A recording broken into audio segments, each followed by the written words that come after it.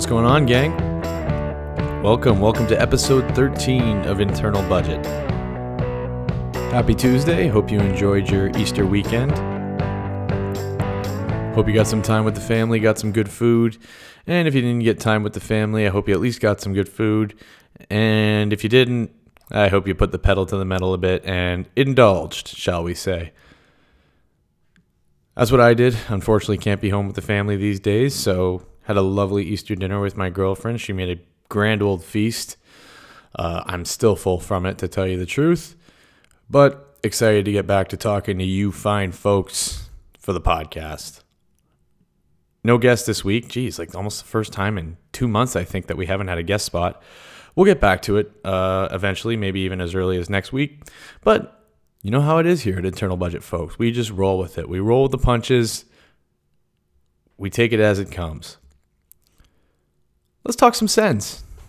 Feels like it's been forever since we got to talk some hockey.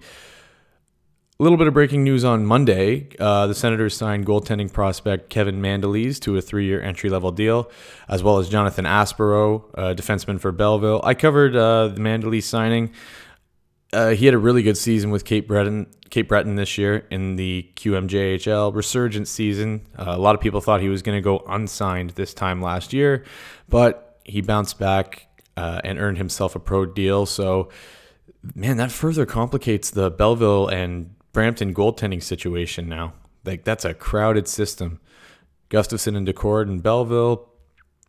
Mandolese likely in Brampton next year. It's going to be interesting to see which of those guys emerges as a pro caliber goaltender, maybe even a superstar caliber goaltender, if we're lucky. But probably the big signing, at least I think the big signing that I really wanted to talk about was Mark Kastelik. Kastelik's a guy I've talked about before. He's captain on the Calgary Hitmen in the WHL, had his overage season this year. Senators signed him to a 3-year entry-level deal as well. Guys, I like Kastelik. I know everybody's not really high on him. Again, overage guy. A lot of people think he was picked just because of his size. He's a big dude. He's 6'3", 220. And you don't see many goal scorers playing at that size, but he scored a ton of goals for Calgary. 126 to be exact, which puts him third all time. He was the captain there for 2 years. He's not going to be elite. I don't think anybody's suggesting that's the case. But I think Ottawa may have stumbled themselves into a player here. He's got 402 penalty minutes over his WHL career, so he's got some edge to his game. I've got his scouting report here that I'll read to you. This one's from DauberProspects.com. I had it here. Yep, here it is. This is from October 2019. Actually, you know what? We'll read the October 2019 and then we'll read the February 2021. So October, the physical forward seems to be a late bloomer. He was drafted in his D+2 year after, I don't know what that means, after putting up 47 goals on a shooting percentage north of 18%. Some regression should be expected, but he's had a hot start to the season with 3 goals and an assist in 3 games. He's a captain of the Calgary Hitmen and shows all of the intangibles the team could want in a player. He's consistently lauded for his work ethic and his dedication to being better. He doesn't possess the raw skills that many 47 goal scorers have, but he is a gritty player who can cash in around the net. He's a bit of a garbage man who can be a physical presence around the net front. Skating seems to have improved, but it needs some work still. He isn't an NHL lock by any means, but he could carve out a role in a team's bottom 6 and play on the second power play unit in a net front position. That's from Tony Ferrari.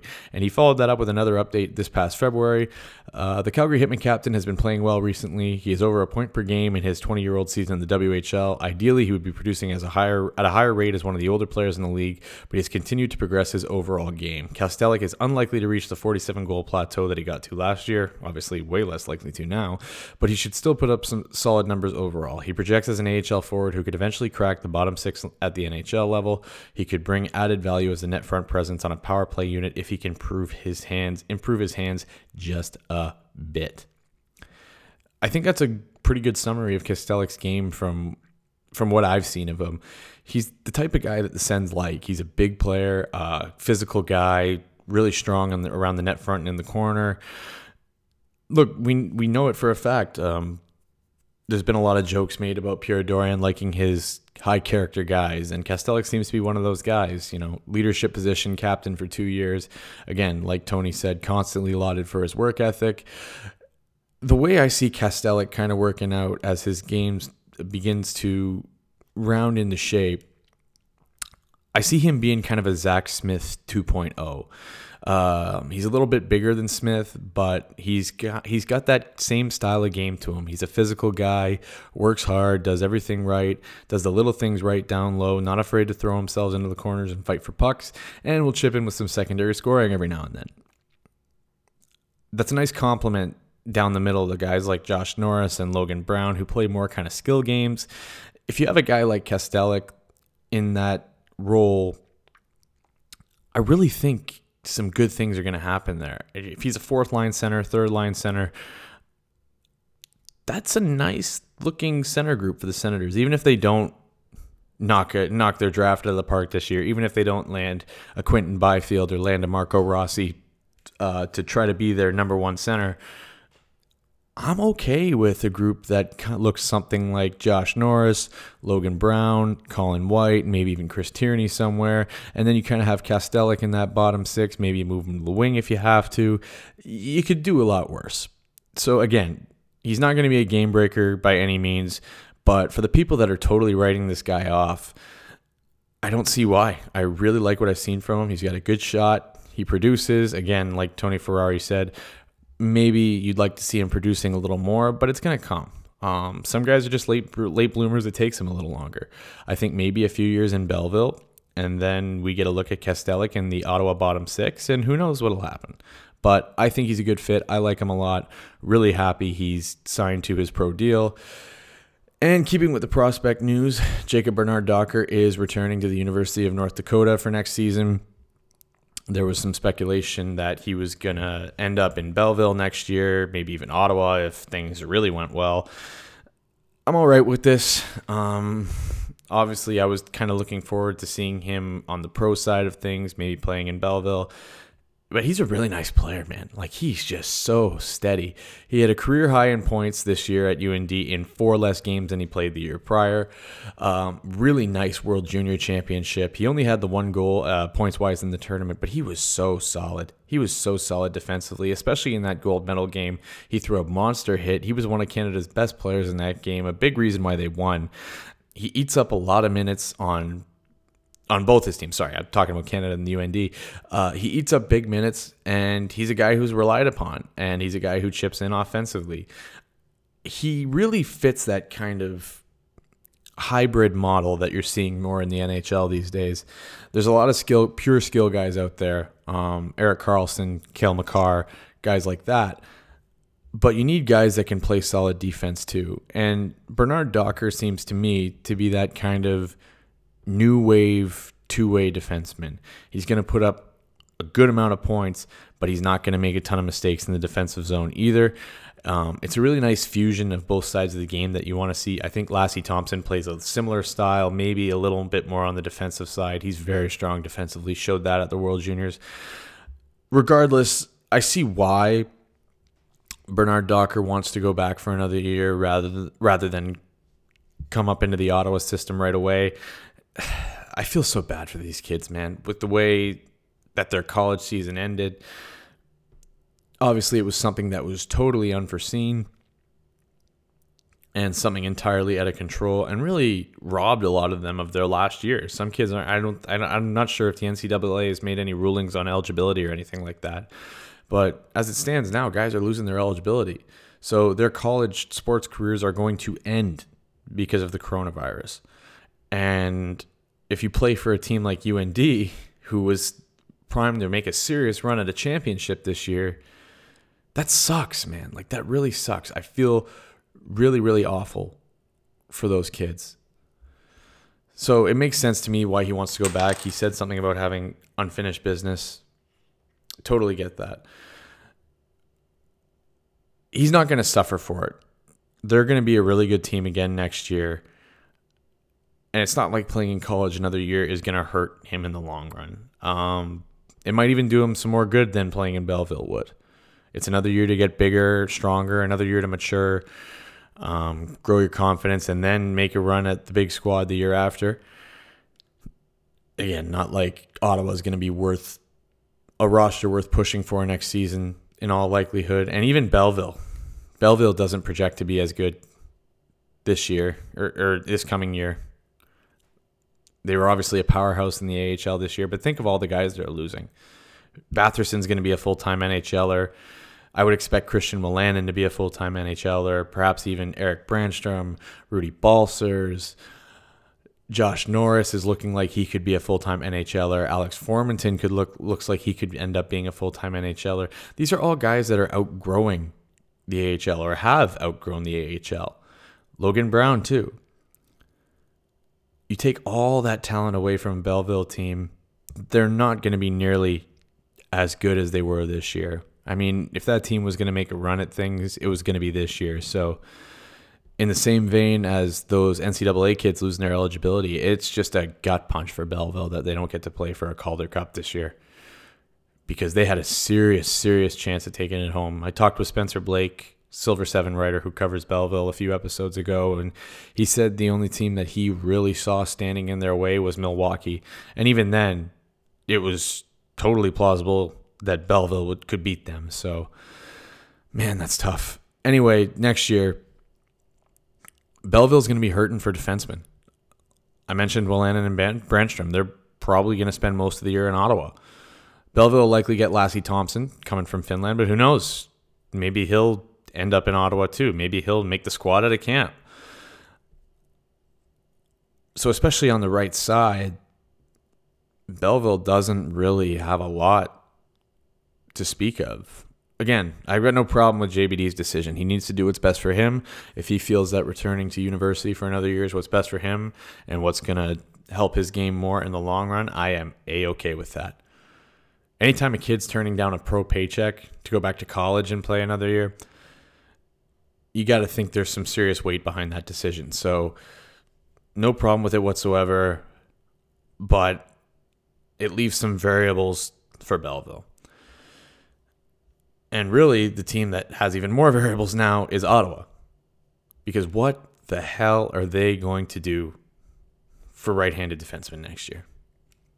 What do they have right now? The only true right-handed defenseman that they have or had on the pro roster at the time of the sports stoppage was Nikita Zaitsev and Christian Jarosz. Both those guys are solid, I think. I know Zaitsev gets a lot of flack, but I really don't think he's the worst option available. I would rather Nikita Zaitsev than Cody Ceci. I've made that abundantly clear ever since that trade happened. But now you don't have a true top pairing right-handed guy. I think Zaitsev will play on the top pairing with Shabbat as he did so much this year. But you don't have that true number one guy. When Mark Mathot and Erik Karlsson were in Ottawa, Erik Karlsson was obviously the number one defenseman playing the right side, and Mark Mathot was right beside him. Probably the second best defenseman on the team playing Karlsson's left side. Now you look at Ottawa, they have a situation where Thomas Shabbat is unquestionably their number one defenseman. He plays on the left side, and he doesn't have that Mark Mathot to steady his game out on the right side. He doesn't have that right-hand man, no pun intended. Shout out to James Wood.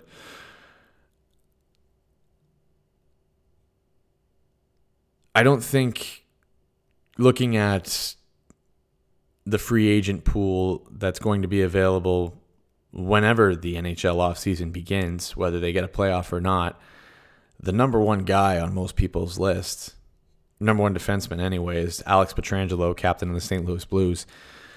I don't think that's a realistic fit for the Senators. As much as I would love it, he's a hell of a player, but he's going to get paid. And Ottawa don't pay people very much. Thomas Shabbat's been the outlier the last few years, the guy who got his really cashed in on his long-term extension. I would expect Pietrangelo to make north of $8 million, probably somewhere around that $9 million range. Maybe even 10. But I don't see him as a fit in Ottawa. Ron Hainsey might be back. He played the right side for most of this year. Look, you could do worse than Hainsey. He's certainly not the player that he once was. And I like having him around just based on his hockey IQ alone. I've said it before. DJ Smith said it's like having a second assistant coach out there. But one, Ottawa could use some youth. Not too young, I don't think, because at some point you need guys that can actually step into the NHL roster rather than prospects and picks. And you need actual right-handers too. It'd be great if you could have a balanced point, 3 lefties, 3 righties. That it usually doesn't happen that way. But another solid right-handed defenseman would be really beneficial for the Sens. Do you go after Tyson Barrie? Ottawa seems to like ex-Leafs. I don't mind Tyson Barrie. I think he's a good player. I don't think he's been used properly in Toronto, and that's likely due, in my mind, that's what's caused his stock to slip a little bit. I don't know if he's a fit, though. I mean, they have a lot of offensive defensemen right now. Ottawa has Thomas Chabot, Eric Brandstrom, and Christian Moulin, and guys who are offensive-minded defensemen. And while having 6-point men that can score is great, you need guys that are going to be able to sit back, hang back, and let the offensive guys do their thing. You need that safety valve. I keep going back to Mark Mathot. Thomas Chabot needs his Mark Mathot. You need guys to balance out Chabot, Brandstrom, and Moulin. And one guy who's a right-hander I wouldn't mind taking a flyer on is Brandon Montour of the Buffalo Sabres. His underlying stats are decent. He's having a solid season in Buffalo.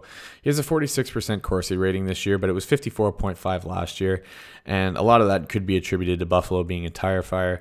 I'm admittedly not too familiar with the Sabres, so I don't want to make any crazy assumptions there. But they had a really hard time through the second half of the season. They struggled in every area, in scoring and defense and goaltending. So take that with a grain of salt. But I think Montour would be a guy you take a chance on. I'm not saying sign him long term. I'm not saying give him big money. I'm saying give him a look for a year or two and see where it goes. At the very least, that holds you over until guys like Bernard Docker and Lassie Thompson are ready.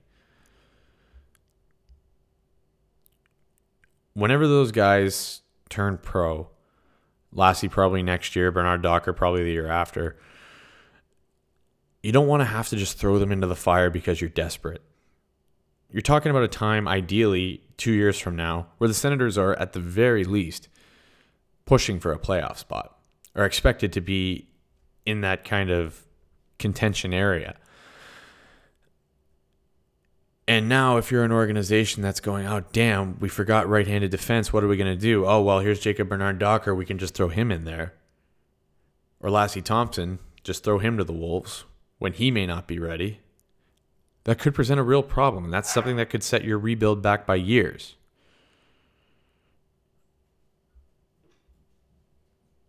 A lot of people think that's what happened with Cody Ceci. He was rushed. He didn't have enough time to season, and maybe wasn't always used the proper way. That's a big fear in Ottawa right now, is throwing prospects on pro ice when they may not be ready for it. I think the perception for the organization right now and the belief that fans hold is it's better to be overly cautious than not cautious enough.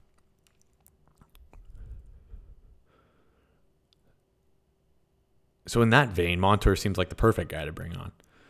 He's a guy who's had good seasons and not so good seasons. So give him a shot. See what he can do for a year. See what he can do for 2 years. If you don't like what you see in a year and a half, try to trade him. But take a flyer on the guy. He could be a solid reclamation project. Ottawa's had some success with guys like that. Kyle Turris, Anthony Duclair. They even got some solid usage out of Dion Phaneuf. So Montour is a guy I'd like to see them go after. Again, short term, not crazy money. Not that the Sens are cash strapped, but don't want to buy yourself into a hole. Troy Stetcher, Trevor Van Riemsdyk. Other guys that are upcoming FAs that could be short-term options. Again, probably looking at a 1 to 2 year deal, maybe 3 at absolute most. But I would like to see the Senators make some concessions there on salary if you're going into that 3-year range. But we'll see what happens. I wouldn't mind Montour. I think you need bottom line, you need a guy that can fill in for a couple years rather than maybe try to make a big splash. I would love Alex Pietrangelo. Imagine a Pietrangelo-Chabot pairing. That's just unfair. But speaking on what I believe to be realistic terms, I would say that one of the best available options would be Montour. So now that we got some hockey stuff out of the way, and forgive me if I ramble here because I'm going a little off the cuff, I wanted just to take some time to use the podcast to just talk to everybody about what's been going on with COVID-19 lately. I'm not going to dwell on it too much because I know we may all be getting sick of it by now, and it can be kind of daunting just hearing about it again and again and again all day. And I'm not a doctor. I'm an idiot who yells. I'm an idiot who yells about hockey. So I'm not going to give you any kind of medical advice. I just figured that I would tell you what I've been doing to kind of get through things. And maybe if you're struggling, that can help you. Because I know not everyone's having an easy time with it. I'm not having an easy time with it. Being away from the family's tough. I know that firsthand, obviously. Regular FaceTime, phone calls helps. I know that's pretty cliche, but it really does. I try to keep in touch with my family as much as I can. My brother and I are sending each other memes on Instagram all the time. We're playing PlayStation together. Just keeping that regular contact, that's something that will keep your spirits up. Eat good, eat well, I guess. Try to eat healthy. Don't fall into the trap of drinking a crazy amount or letting your diet go to waste with comfort food. I go back to that saying where it's like fueling a car, right? Your car can tell if you put good fuel in it or if you put crappy fuel in it. And your body's the same way. So if you eat well, you're going to be happier and you're going to feel a little better. I'm not saying stay away from sugar and stuff altogether. You got to treat yourself, man. These times are hard. I know I have. I mentioned on another podcast a few days ago that the soft Chips Ahoy cookies have been calling my name lately. I've been loving those to death. But make sure you're just trying to do all the little things that keep your body running in tip-top shape.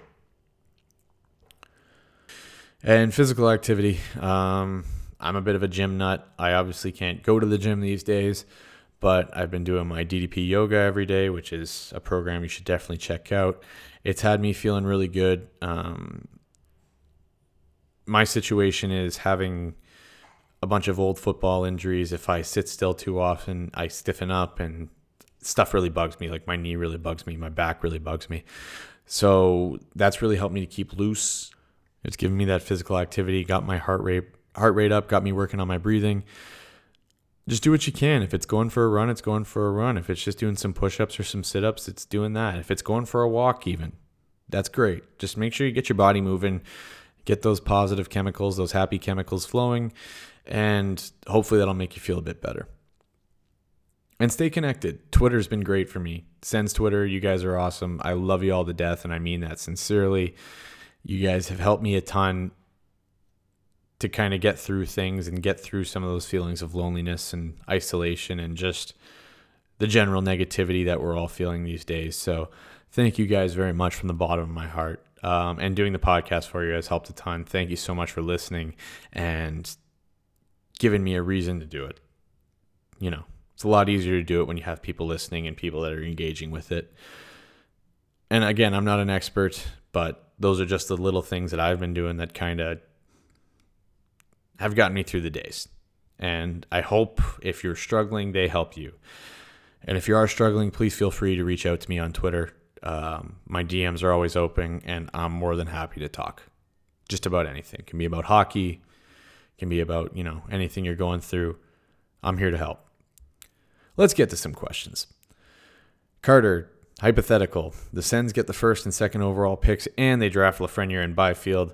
Both are guaranteed to reach Alfie/Spezza legacy with the team, but the catch is that all Alfie and Spezza years and memories get erased, and they never happened. For me, what it comes down to is, are Lafreniere and Byfield going to win a cup? Because if they are, there is like 3 people and a dog on this earth that I would not gladly sacrifice to win a cup. So if I'm losing those memories to get a cup, I'm probably doing it, because you can't replace that championship feeling. You just can't. So it depends on the Stanley Cup. If not, then probably not. But if it's for the cup, then hell yes. Bernard Docker, bro. Does it make sense to move Logan Brown to left wing full time next year? Norris could make the team next year, and it's hard to see both of them being centers in Ottawa next year. I don't know that it's hard to see them both being centers in Ottawa next year. It really depends on Tierney, I guess. But you could have a center core that looks like Norris, Brown, White, and maybe Nick Paul. So I'm okay with that. But anyway, I don't like the idea of moving Brown to the wing, just because I think his frame and his skill set is more fitted for center. Like, he's a big dude. You could throw him on the wing and have him bang around in the corner, but the guy's vision is just exceptional. He's so good in the offensive zone. His passing is crisp. It's accurate. He always knows where his teammates are. He's got a great nose for the net. I think Brown's a natural center, and I'm hesitant to move him to the wing and kind of uproot his game even more. I really want him to just settle in at the center position, stay healthy, get some confidence, and go from there, because I think if that happens, he's really going to make some noise at the NHL level. We also saw him play a bit of the wing in the end of his stint in Ottawa, and I didn't really like what I saw. He didn't look comfortable. I think it's better to just keep him at center and count on Norris and Brown both being in the mix. Obviously, drafting a center like a Byfield or a Rossi changes things, but I don't know that I like the idea of moving Brown to the wing. I'd rather see what he can do at center. How many forwards in this draft would you rank higher than the first defenseman? I'm super high on Drysdale. Yeah, I think it's the consensus that Drysdale is the best defenseman in the draft. If we're talking forwards better than him, Lafreniere, I don't want to say better than, ranked higher than Lafreniere, obviously, Byfield, Stützle, and if I'm Ottawa, I'd probably take Marco Rossi, just because Ottawa's in desperate need of an elite center. So those are the guys I would take over Drysdale, but I love Drysdale, and if Ottawa ends up picking him, I'm definitely not going to be upset about that. Which prospects from Belleville do you think are locks to graduate to Ottawa next year, with vets like Duclair, Tierney, Brown, and Anisimov still likely in the fold? Yeah, I keep forgetting about Anisimov too. Ooh, yeah, that's another guy that creates a log jam at center. Oh, man, I don't know what's going to happen there. But in terms of prospects that graduate, I think Batherson has already graduated. I think Wolanin has already graduated. Brandstrom, I've said it before, I see him at least playing a decent amount of time in Ottawa next year. Norris, I mean, he's close. If he's not there already, then he's damn close. Formanton didn't end up getting a look in Ottawa this year, but I think he could definitely make the opening night roster on the wing. Brown, we'll have to see what happens, but I would say the guys that are, I would say the only two like major locks are Drake Batherson and Rudy Balcers. They might want to wait another year or two with other guys, but those are the two that I really see as NHL locks. And Wolanin, but I don't even really consider him a prospect anymore. Who wins more games this year, the Bears or the Bucks? I got to tell you, man, I don't like your quarterback position. I do not like that situation for you guys at all. I got to go Tampa Bay. I'm biased, of course, but you throw Tom Brady into that offense with those receivers, you bring that entire front seven back, the band's back together, address the offensive line in the draft. It sounds like Tampa's going to be looking to trade up and get an offensive lineman. I think it's going to be Tampa. I think Tampa wins at least 10 games next year. Who are some of your picks from the best name bracket? That one's from Colin. If you didn't see it, Colin ran a best NHL name in the 2020 draft bracket. Man, there are some really good ones in here. Gunnar Wolf Fontaine was the winner. Primo Self was the runner-up. It's hard to argue with either of those. I like Zion Nyback for some reason. That one sounds like space agey. There's some of them I can't even pronounce. Jeremy Biaka Butuka. I probably butchered that. Hugo Stiff. I have an Ivan, Roman Faith, Billy Constantino. Man, there's some great names there, but I can't really argue with the top two, Gunnar Wolf Fontaine and Primo Self. And folks, shorter than our episodes have been lately, but that's going to wrap it up for this week's episode of Internal Budget. As always, you can find my writing at silver7sens.com. We've got some really cool content for you guys in spite of the hockey stoppage, so make sure you check it out. You can find me on Twitter at BrandonMackey6 and the podcast at Internal Budget. Again, I really appreciate you listening to me. I know time may even be more precious now that we have so much of it. You guys are all looking for something to fill your days with. So if you even spend a little bit of time listening to the podcast, if that gets you through even a little bit of the day, I'm supremely grateful and I'm incredibly glad to hear it. Make sure you like the podcast. Make sure you share the podcast. Make sure you subscribe to the podcast. That's a big one. Subscribers are huge. So subscribe to the podcast for me and share with your friends. The more people listening, the more cool stuff I can do with it. So, as always, thank you guys from the bottom of my heart. I hope you're all staying healthy. I hope you're all staying safe. And I hope you're all staying home. Stay home. It looks like we're maybe coming towards brighter days in this thing. So don't let up. Keep your foot on the gas. Stay home. And we'll have another episode for you next week. Take care, folks.